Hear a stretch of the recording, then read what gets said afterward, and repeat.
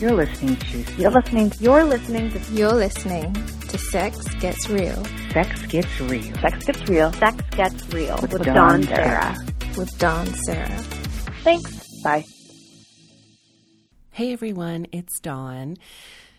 This week we have a wonderful interview with Amber Kaiser, who is an author, and she wrote a book called The V Word, which is a book all about sexual firsts. And I was really amazed when I picked up this book, just how sex positive and inclusive and beautiful and deep all of the stories were. They include trans voices and queer stories, and it's a book that I hope that like every teenage person in the world has an opportunity to read, but also it was really moving for me as an adult.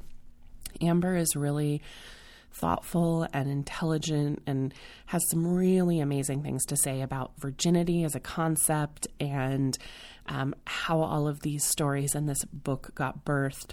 But before we get to that, I want to share a listener confession for this week. Of course, January's theme is all about firsts, which is perfect for my chat with Amber. And this one actually just came in. The story says, I'm a trans woman, so I have a lot of firsts, but there is one that really stands out. The first time I came out, I was 12. I had a huge crush on my best friend at the time. I was trying to keep my sexuality a secret, but it was slowly eating away at me. One day, I thought I just needed to get it out. I was in the park with my friend. I don't know how I mustered the courage, and I told him, I think I may be bisexual, and he said, do you want to give me a BJ? I said yes, and I went down on him in the park. For the next year or so, he and I would walk his girlfriend home, and on the way back to our neighborhood, we would go to the park and have sex. No one knew. This has caused problems for me in my life. Even now, 10 years later, I get very anxious about relationships. If my partner isn't being affectionate enough in public, I start to feel like I'm right back there in the park, hidden, ashamed of, and I hate that feeling. I hope one day I get past all of this. So that was my first time I came out and the first time I had sex, all wrapped in one. Thank you for your time. Emery. Thank you so much for sharing that with me, Emery. I really appreciate that you had the courage to share that, and your voice and your story is so important as part of this theme of firsts. To everybody else out there, I've been getting your confessions. You can head to sexgetsreal.com for this episode and check out the guidelines for submitting your stories. You can type them out, you can record them and send me the sound file. If you have a story that's under 3 minutes, we found this out the hard way, you can leave me a voicemail. So please get me those confessions. And of course, if you're on the newsletter, you already know what February's theme is. So make sure you get on the Sex Gets Real newsletter as well so that you can get advanced notice of the following month's theme. I will be announcing that on air a little bit into February, but start sending me confessions for February if you're on the newsletter and you know what the theme is. So let's get ready for the interview. A little bit about Amber. She is an evolutionary biologist turned author, which is very evident in how articulate she is about so many of these issues, who writes both fiction and nonfiction for tweens and teens. In addition to the V Word, she is the author of The Way Back from Broken, a heart-wrenching novel all about loss and survival, Sneaker Century, A History of Athletic Shoes, and the forthcoming Point Claw, which is a novel that we talk about in this interview, all about claiming the territory of your body. She's the co-author with Kiersey Burkhart of the middle grade series Quartz Creek Ranch. So we talk about Point Claw, but we spend most of the time talking about the V Word, virginity, and first times. So here we go. Welcome to the show, Amber. I am endlessly excited to have you here because I completely fell in love with your book, The V Word, and I'm really happy we're going to have this conversation today. Thank you so much for having me on. I'm excited to be here too. So, interestingly, this month, January, the theme for listener confessions is firsts. And it just seemed like kismet. Perfect. Yeah, that not only are listeners writing in with their own confessions of firsts, but that I was going to get a chance to talk to you and dig into your book, The V Word. And so I would love it if you would just tell our listeners a little bit about the book if they're not familiar with it. So the V Word is an anthology that I put together of personal essays by women about first-time sexual experiences. And so there's 17 essays. They're quite explicit. They're very, very personal. And they describe a whole bunch of different kinds of firsts from many diverse perspectives. The book is directed for teen girls, but I certainly think young men should be reading it too if they plan on having any sexy times with girls in their future. But the book also has a lot of resources for young people trying to figure out information about sexuality or gender identity or safer sex practices. The other thing that's in the book that I'm really proud of is a Q&A with a librarian where we talk about depictions of teen sexual behavior in the media. Which is so important and something that so few of us talk about. Well, the interesting thing for me is that, the state of sex education in our country is pretty abysmal, especially given it varies state to state, some states worse than others. So one of the ways that teens are actually getting good and realistic information is from young adult novels, which is really interesting. So part of the reason we had that in there was to have a reading list so that if a young woman is curious about female masturbation, she could just go to the library and say, hey, I want to pick up this novel. And nobody would ever have any idea that the reason she wanted it is to look at pictures, is to learn about female masturbation. We had forever when I was a young person, but there's a wealth of literature out there right now that teens can access to get good, realistic depictions of sexual stuff, which I think is great. So that was part of the reason we wanted that in the book. Yeah, I know when I was a teen and even a tween, I was reading like Sweet Valley High and Judy Blume, but then I very quickly graduated to my mom's romance novels. Yeah.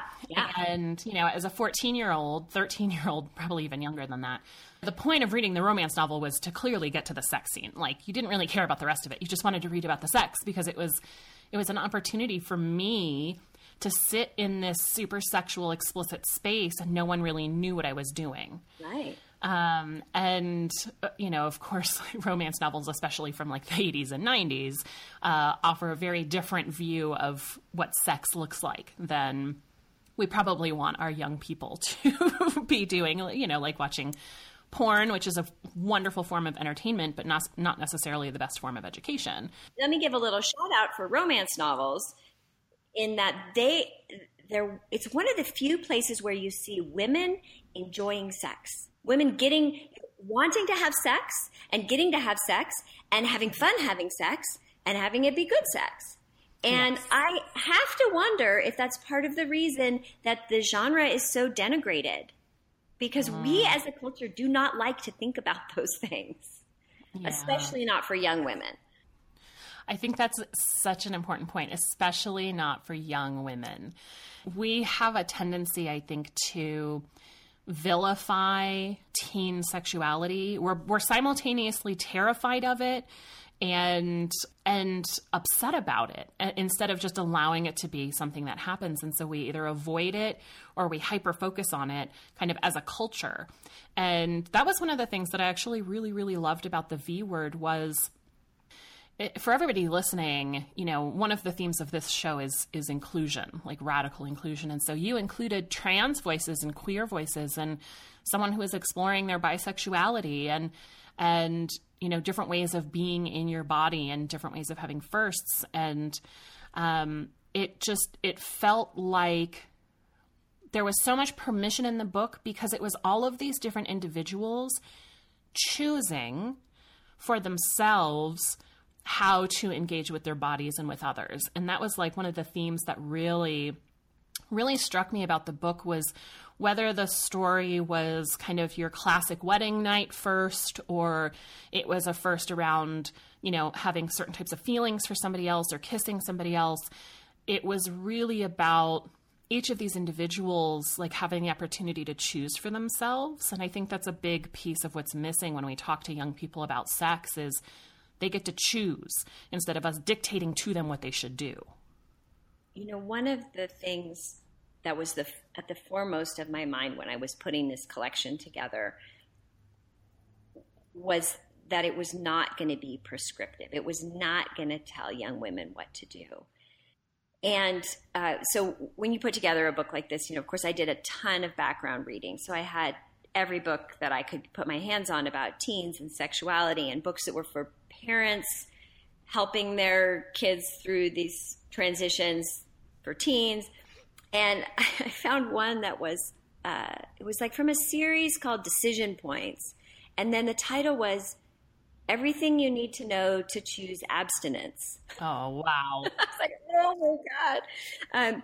But you're right. I mean, there are lots and lots of people telling young women what to do. And this book was designed to tell young women what sex can be like. Mm-hmm. So it was envisioned as, what if a bunch of smart, older sisters or aunties sat down with you and just told you their real stories. They told you what it was like. So you had a sense of what the possibilities were out there. Mm-hmm. Because certainly if you're just looking at rom-coms or if you're just looking at pornography, if you're just reading romance novels, you're getting a pretty small slice of the pie when it comes to what's possible for sexual experiences.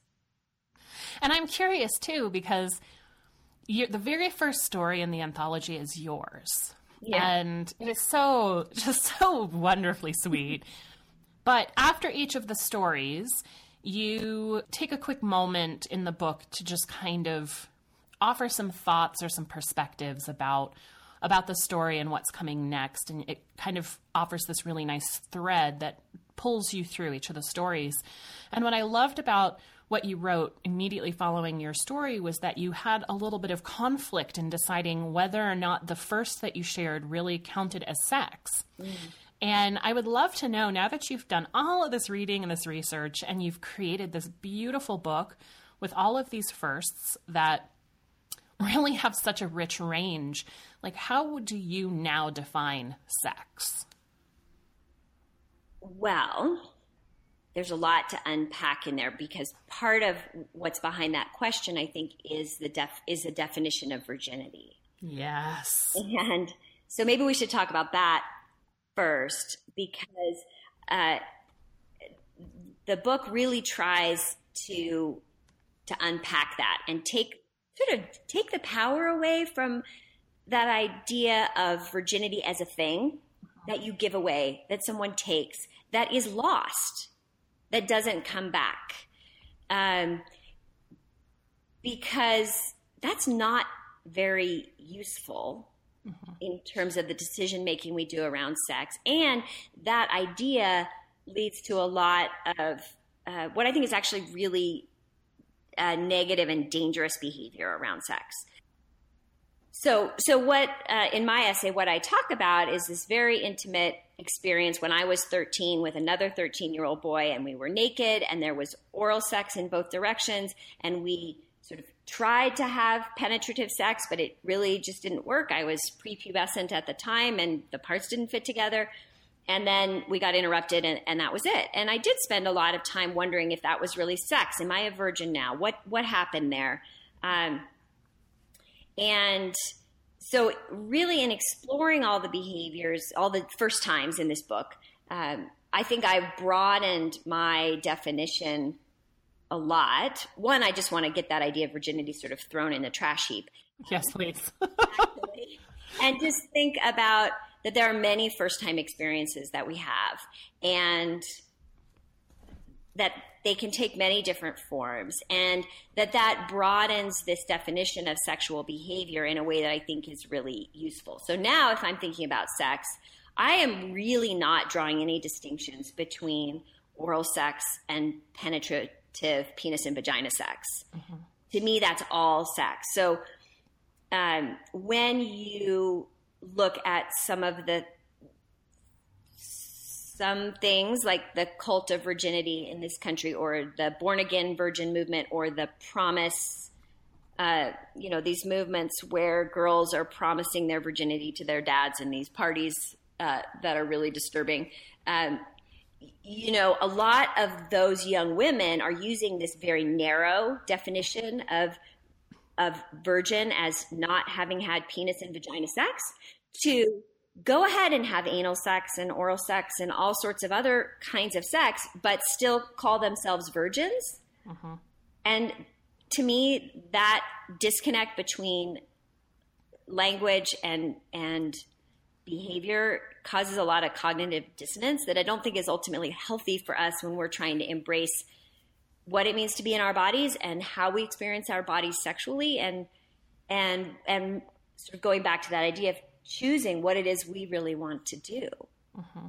And actually, it's interesting because, one of the other essays in the book, the one by Kate Gray, that's a lesbian experience, there's a line in that essay that says something like, I didn't realize I had lost my virginity for years. Uh-huh. Because she also grew up in this idea that a very narrow definition of what sex is and what being a virgin is. So it's not very useful either if we're talking about anything that's not heteronormative. Yeah. Yeah, something that came up for me, and I thought this was just so wonderful. This book, The V Word, is for everyone. It's intended for teens, but really, truly, I think it's for every human being on the planet. I agree. I think so too. Yeah. And what struck me so much was, I'm a sex educator. I've been doing this for years. I've talked about sex for, over a decade at this point, and examined so many of my sexual experiences and sexual firsts, even on this podcast.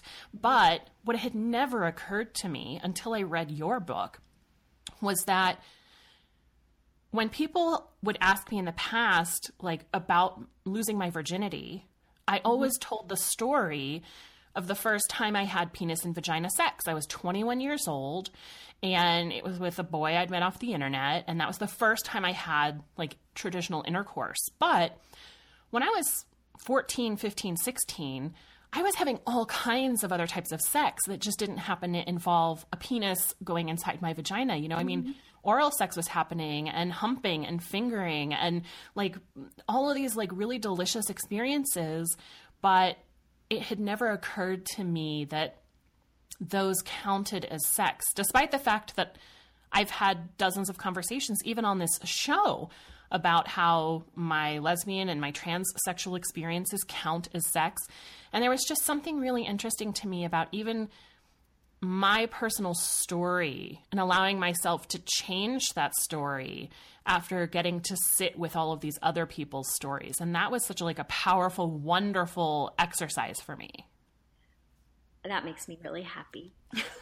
Yay! That for many of us who wrote our stories for this essay or for this collection, writing the essays actually reclaimed our own narratives as well. So for me, and I mentioned it in the book briefly, but I really carried a ton of shame around about this experience for most of my life. I didn't talk about it. I didn't tell people about it. We were really young. It seemed, I just had a lot of shame around it. And one of the wonderful things about writing this essay for me and about working on this book is that it reclaimed that experience for me in a really positive way. I no longer look at that and think, I was a bad girl. I shouldn't have done that. I look at it and I think, wow, that's amazing that this boy and I shared this really beautiful, special time, and nobody got hurt, and it felt good, and it was really pretty magical. And my husband and I like to joke that boy, I hope that he grew up to make some people very happy, because he had pretty mad skills as a 13-year-old. That's delightful. Really, I think he probably went on to great success in the bedroom. And how delicious is that now you have the opportunity to actually embrace that experience and share that story and feel good about it? Yeah, definitely. I mean, it used to be something that I like worried, like, well, what was I going to talk to my own kids about when we're at that place? And yeah, it's totally changed the conversations that we have. I mean, my kids are teenagers now, and that they've had to live with this book for 2 years. So, but actually, that's sort of a side note. But one of the best things about writing this book was the conversations it created in my own family. So what was their response to the stories? I mean, did it bring up lots of really good questions, or did it simply create kind of an atmosphere of we're allowed to talk about these things, or both? Actually, they haven't read the book. I don't think. I mean, they know where the books are. Maybe they've read the book. I don't really think so.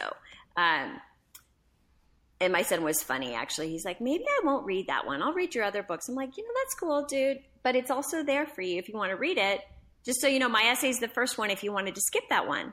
Like, I don't care if you read it, but you might not want to because, But in any case, we just had all of these conversations all of the time in the house because it was on my mind. And I would be, we'd be at the dinner table. I'd be like, oh my gosh, I got this great revision on this essay. This is so amazing what this author did. Or, or I would find something in the news, about consent or, some issue that is really near and dear to my heart. And we would just have all of those conversations. So I think they feel totally comfortable coming to me with anything they want to talk about. And it's also something that they don't hesitate to engage in conversation on, whether I bring it up or they bring it up.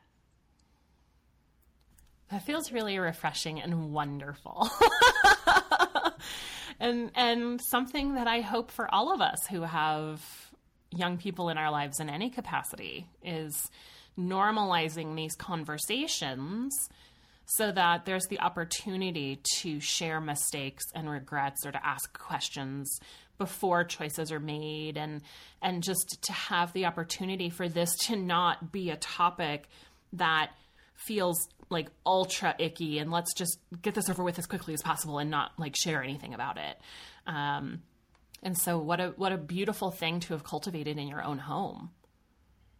It feels good. I mean, I definitely feel excited about that. One of the things I do a lot in the context of talking about the V word is meet with parent groups. And mostly they just want encouragement for how to start having those sorts of conversations with their young people. And, I realize how there's so much stigma around talking about sex honestly anyway. Yes. And then there's just the discomfort that parents and young people are trying to get past as parents are starting to see their young people as more and more adult, and the changing dynamics of those relationships make it really hard to have these conversations. The bottom line, though, is the more you do it, the easier it gets, the more comfortable it becomes, the more productive. And one of the things I tell parents to try and encourage them is just the research is so clear that the more information you have, the better choices you make. Yeah. Yeah, and something that you said earlier about virginity was you used the phrase this cult of virginity that we have. And I love that so much. I mean, I have listeners will know that this is one of my soapboxes, the social construct of virginity and how it isn't a thing and it's just used to control and patriarchy and, rah. But I love this phrase, the cult of virginity. And I think, adults, I think, even have trouble kind of unpacking what virginity really means and what it means to let go of virginity as a concept. And so, especially as parents, to start having these conversations, I think some of the discomfort also comes in like, how do I talk about these things if I don't even really know the answers for myself? And how do we, just as human beings on this planet, have conversations when we don't know the answers? Like, it's okay to still talk about the thing, even if you don't know all the answers. It's just, the important part is let's just start the conversation and see where it goes. And I think as parents, we do tend to think we need to have the answer or, the explanation. So you're right. I mean, I think that's a hard thing when we're having these conversations to say, I don't know, what about this or what about that? Or that's a new concept for me. Yeah, that's hard. Yeah, it is. Yeah, and just like letting that awkwardness kind of be true.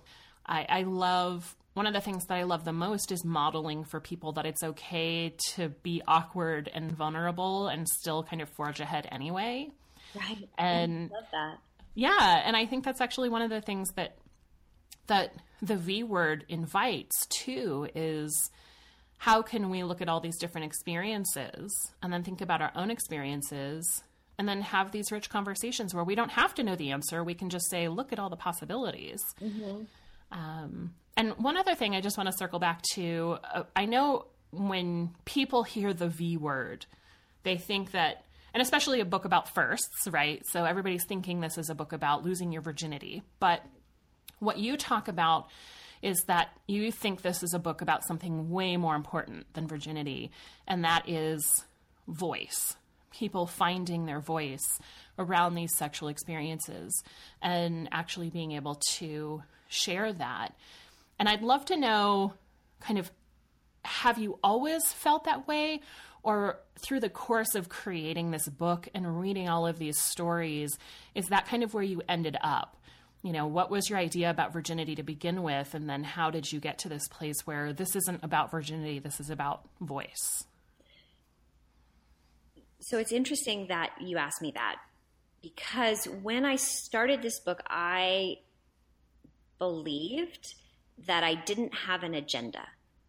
Okay, we kind of talked about how I didn't want to tell girls what to do. So I didn't want to tell them what to do.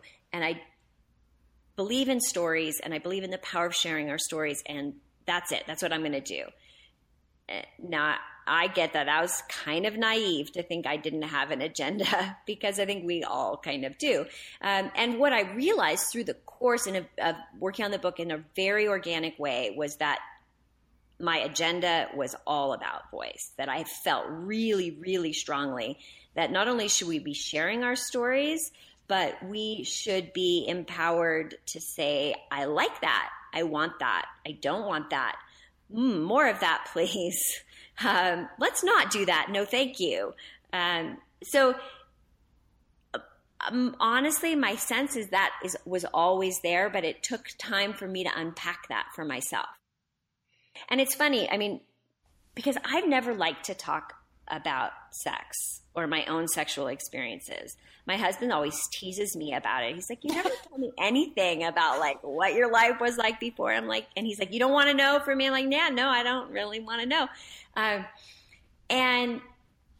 I don't know why I was like that. I had like hippie parents that were pretty open, and I certainly was well informed from a book learning perspective about sex. But yeah, I didn't want to have those conversations really. And so I guess that's what we do as writers. We go into places that are uncomfortable for us.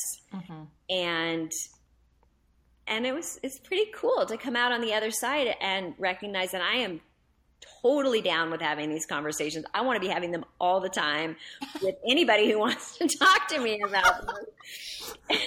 So now nobody can shut me up about it. I love that. Standing in the grocery store. So have you heard about the cult of virginity? I know. Yeah, I'm going to do that. Yeah. Actually, as soon as you said cult of virginity, I put a little star in my notebook that said, I need a t-shirt. That's a great idea. Yeah, isn't it? Okay, so it's a little bit of a side note, but I'm working on a book right now that is a feminist history of marriage.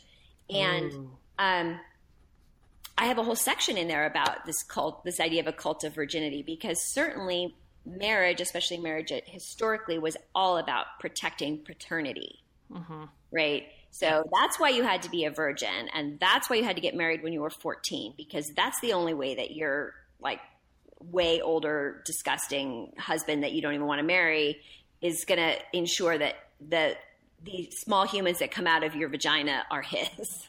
Yep.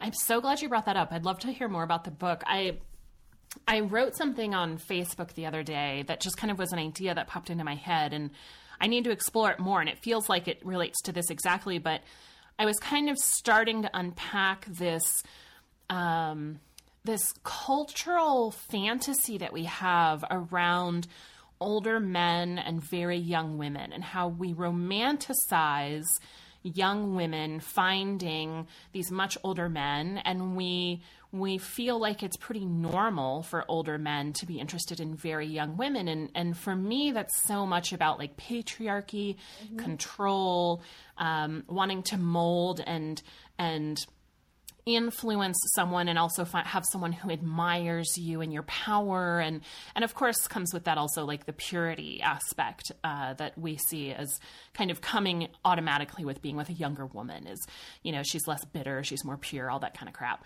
But in this book that you're writing about the feminist history of marriage, I love how this fantasy that we have now really relies on the way that we built our society hundreds of years ago in needing to protect this paternal line and needing to be guaranteed that this was your seed. So I find that really fascinating. There's a long, long history behind the cultural expectations that we are still deeply invested in today, which is somewhat demoralizing at times. When one is hoping for a new way that we can interact with each other. But yeah. Sometimes it feels really overwhelming, especially when you're at that point when you've just started to really ask the questions and you really start to unpack, like, why do we value virginity?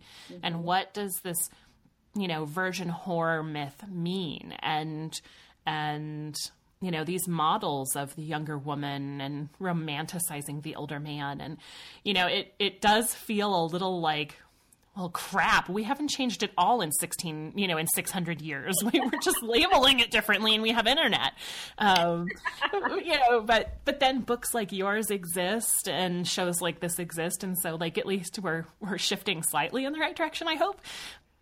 One of the other things that I read, I just want to pop onto this really quickly, is that you had a burlesque show at the book launch for the weekend. Yes, it was so great. It was the best thing. Oh my gosh, I want to hear all about it. So a dear member of my writing critique group is also a burlesque performer and producer. And so she helped me put this show together for me. And what we did was alternate a reading from the V Word with a burlesque performance. And Nicole, the producer for this, did such an amazing job of pairing these acts. And the burlesque acts, for the most part, were what is called neo-burlesque. So the acts tell a story. There's more sort of a theatrical plot piece to the act as well. And so, for example, one of the performers came out in this very sort of classic, like, Victorian gown with a bustle and everything. And she starts pulling these scarves out of her cleavage, and they have words written on them like bitch or smile or slut. So pulling out these words that are thrown at women in very barbed and charged ways. And then, you know, once she sort of takes off the gown, the outer gown, you see that the bustle is made of barbed wire or something that looks like barbed wire. Ooh. And then that comes off. And then, you know, it turns, and then she finishes her burlesque performance, and she has sort of more empowering things written on her naked body. It was so great. The whole show was so great. The performers were amazing. The readers were incredible. And it was such a great night, I have to say. That just sounds so fun. I mean, when I think about like awesome things happening, burlesque and people sharing these amazing, beautiful, vulnerable stories about first times kind of is awesome. Like that sounds like a magic night. Well, it was real. We sold out the whole show, and people loved it. And it brought together really different groups of people, like the people who might come to a book reading and the people who like to go to burlesque shows. And so she's done several more, we call them book lovers burlesque. And the last one, she had picked readings from a lot of different literature. And I did a reading. So I read the wedding night sex scene from Outlander where Jamie and Claire have sex for the first time. Yeah. And then the performance was a male-female duo that it was like a campy version of Outlander. And it was hilarious. Like, it was so funny and fun to read that scene and really camp it up and then get this really super saucy performance afterwards. We were laughing really hard. It was great. Oh, burlesque is the best. And to pair it with books, that's a dream come true. Yeah. Well, you were talking about readings from the book, and the last thing I want to do is ask you, like, what's your favorite story from the book? Because I don't think that, there's 1,000 reasons that you love all of them. But of the stories in the book, I would love to know, is there one story that really had, like, an impact on you personally, that either gave you permission or helped you feel less ashamed of your own story, or that just, like, really hit you in a very personal way, that you'd like to talk about? This is very hard for you to ask me to pick my favorite. I can't really. Actually, one of the things that is really gratifying to me when people read the V Word is that everybody has a different favorite story. Mm-hmm.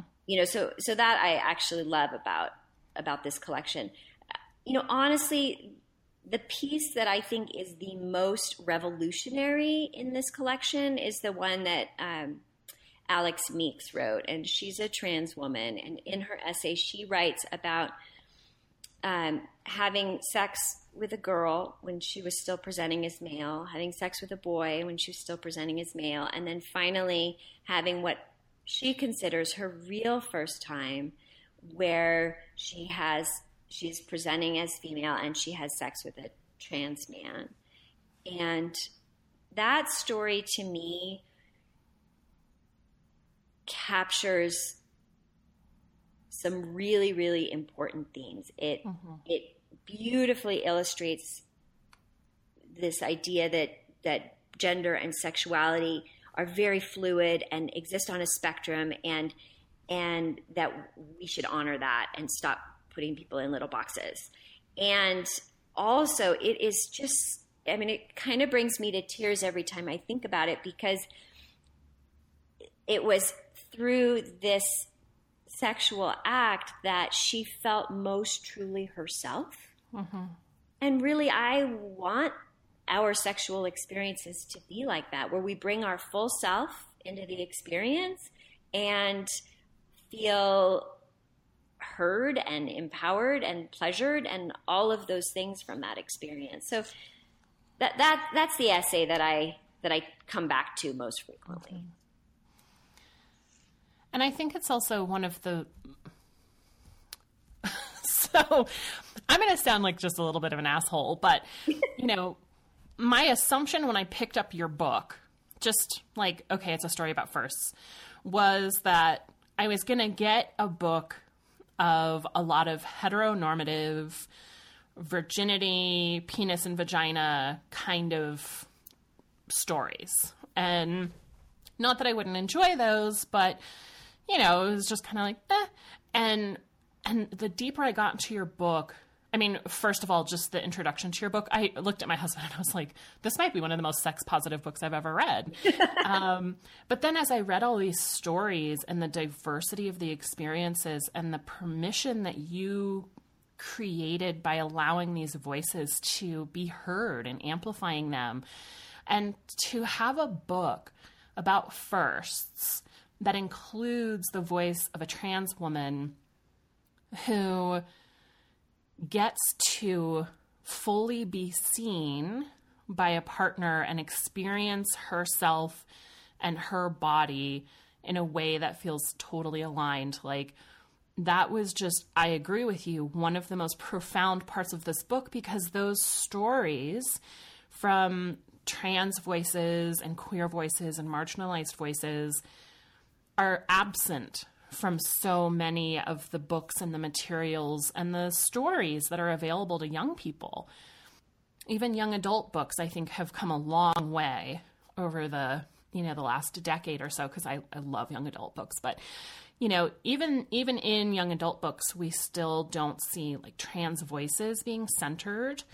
And so to have that story in your book stand beside so many other stories, I just thought was a really spectacular, beautiful thing. And I hope that we see more books about sexuality and experiences and relationships for young people, showing the spectrum instead of kind of highlighting the binaries. There's really amazing young adult literature coming out right now that I think will make you very happy. And one title in particular you should read is it's called Beast by Bree Spangler, and it is a spectacular book that centers a trans voice right up front. But yeah, there's some pretty exciting stuff being done in young adult literature, which makes me really pleased to be writing in that space. Mm-hmm. I love teens. I love interacting with teens. I care really deeply about teens and wanting them to feel, to dive into the V Word or dive into my other books and feel like their experience is worth sharing, is worth a story. Yeah. So, that's a lot of that's sort of some of the themes around my next novel that comes out in April, where I was really trying to explore what it means to be in a girl's body today and what does it look like if you really claim that territory for yourself instead of having other people tell you what you should do with it. Tell me more about that. I am so excited. When I was reading all about you and I saw that you have this new novel coming out that explores, themes around control and consent and physicality and being in a girl's body at this particular point in history, I got so excited. So I would love it if you could tell us a little bit more about that. Yeah, it's interesting because it really is a direct outgrowth of the V Word, which you'll have to let me know after you read the novel if you see that. I don't know that the novel would exist in the way it does if I hadn't written the V Word, which is, again, one of the cool things about being a writer, the way your different experiences cross-pollinate like that. But the book is called Point Claw, and it alternates in the perspective of two girls. They're both 17. One, Jessie, is a elite ballet dancer, and she is working really hard to be in perfect control of her body so that she can get a spot in the company where she is a pre-professional student. And the other girl, Dawn, is suffering from a medical condition that nobody can really figure out. That lots of doctors are like poo-pooing that it's in her head. It's like related to your period, woman problems. She's dismissed a lot because but she's losing time. She wakes up from blackouts and she doesn't know where she is. She doesn't know how she got there. Her body is bruised and battered. And so there are these two characters who, one is in perfect control of her body. The other's losing control of her body. And they were childhood friends, torn apart for reasons they didn't really understand. They sort of crash back into one another and are trying to figure out really how to claim the territory they want to occupy when there are so many ways that that adults are trying to push them into particular little boxes.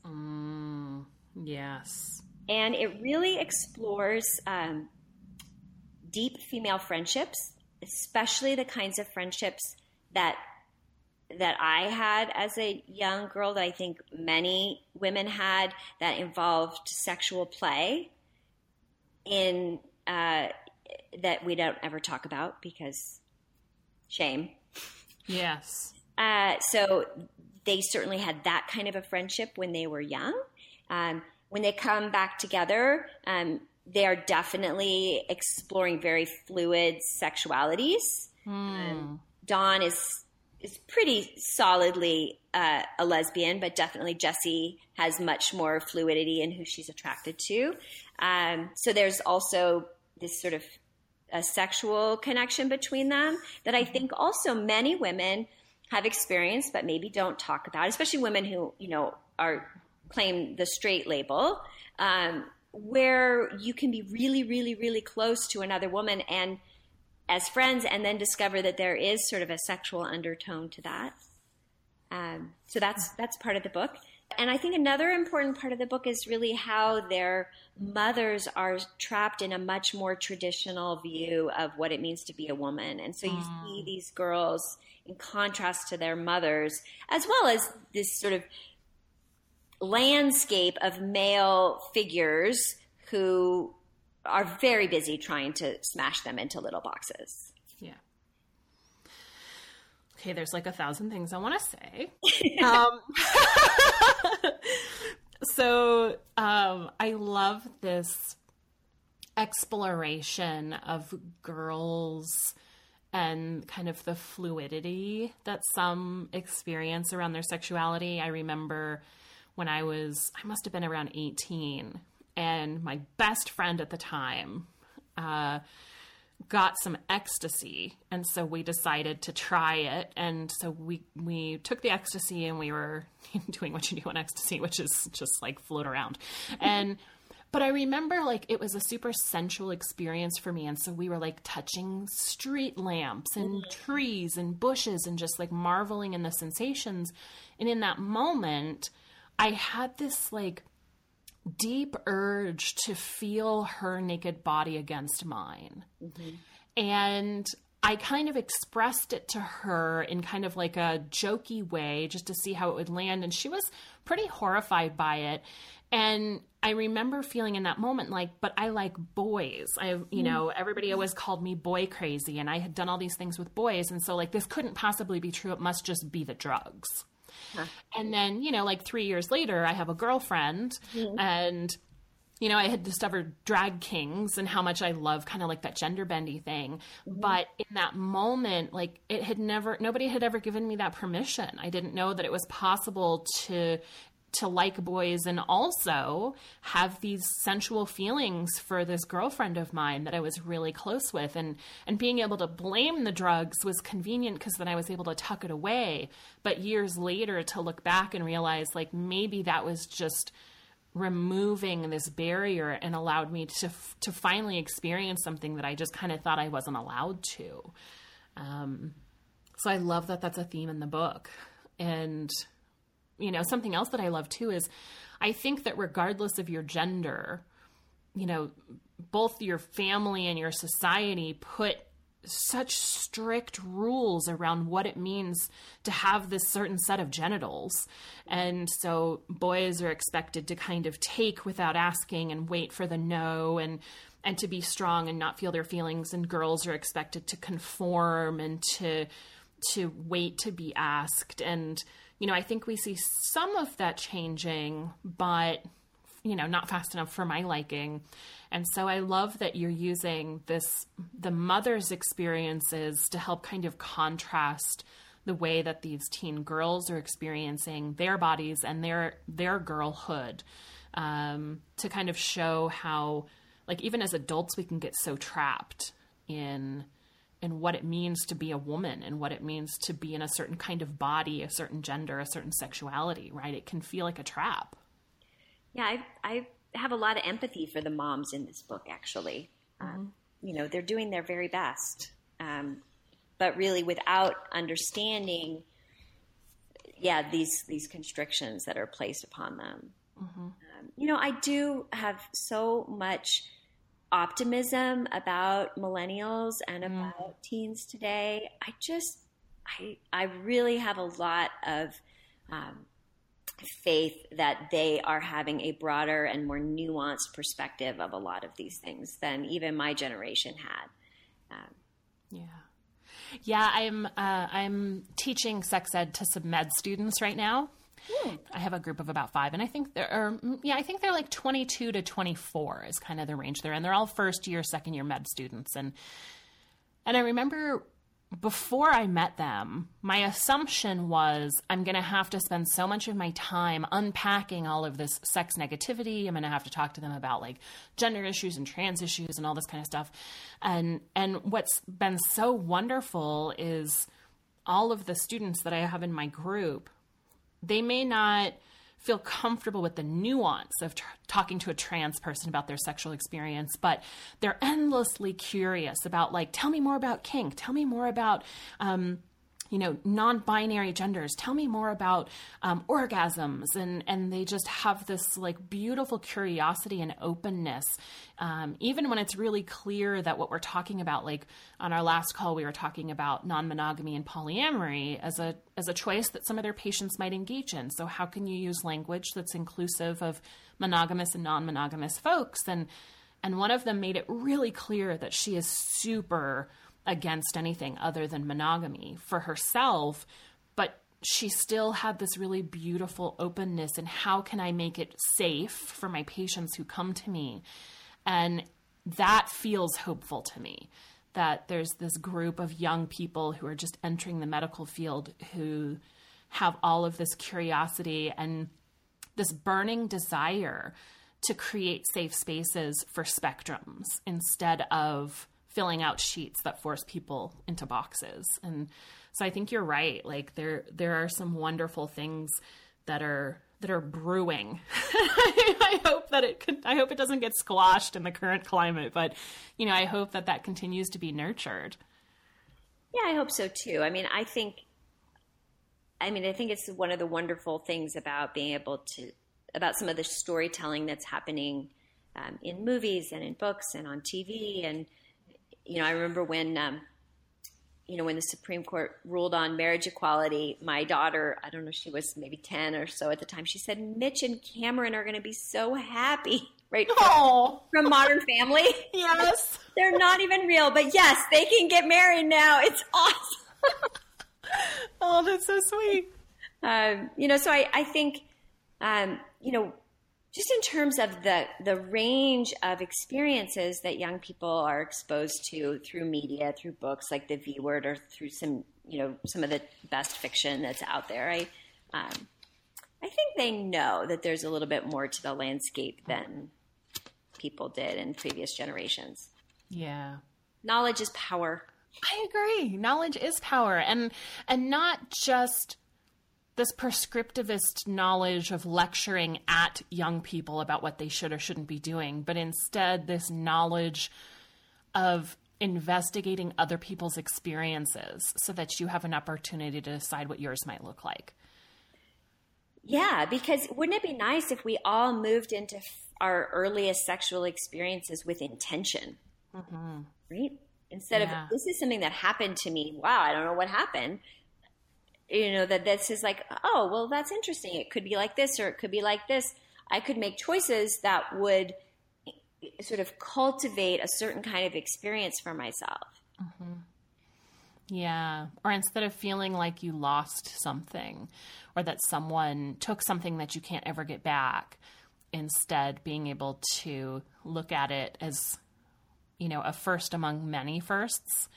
And I think that's something else that's missing from our conversation is, I think so often we think of firsts as being something that's unique to youth, but we can have firsts our entire life, and hopefully we do. We can have firsts with each partner we have, and firsts with our bodies as they change. And I think that's something else that I really hope all of us include in the dialogue that we have with young people is like the firsts never stop. Mm-hmm. And so how can we invite that in? I absolutely agree with you. Yeah. Well, I would love to end by putting you on the spot a little bit, and feel free to say, I am so not ready for this. But since the theme this month is firsts, I know you shared a little bit about the story that you included in the book, but I was wondering, is there any other first that you might want to share with us that you've either been thinking about since you wrote the book, or that just amuses you a little bit, that you might share? So that's, my first thought is there are so many different things to choose from, because you're right that we have many first-time experiences. But I think the first that's been on my mind a lot, especially because of writing Point Claw, was really the first intimate experience I had with a woman. And I had always had like girl crushes and stuff, and that was cool. But mostly I had male partners. But there was sort of this little window of time where I had this very, very intense friendship that developed over email when I was living abroad. So with a woman, and it was most definitely an experience where this really deep, intimate friendship led to an inevitability of an intimate physical relationship when we were back in the same country at the same time again. And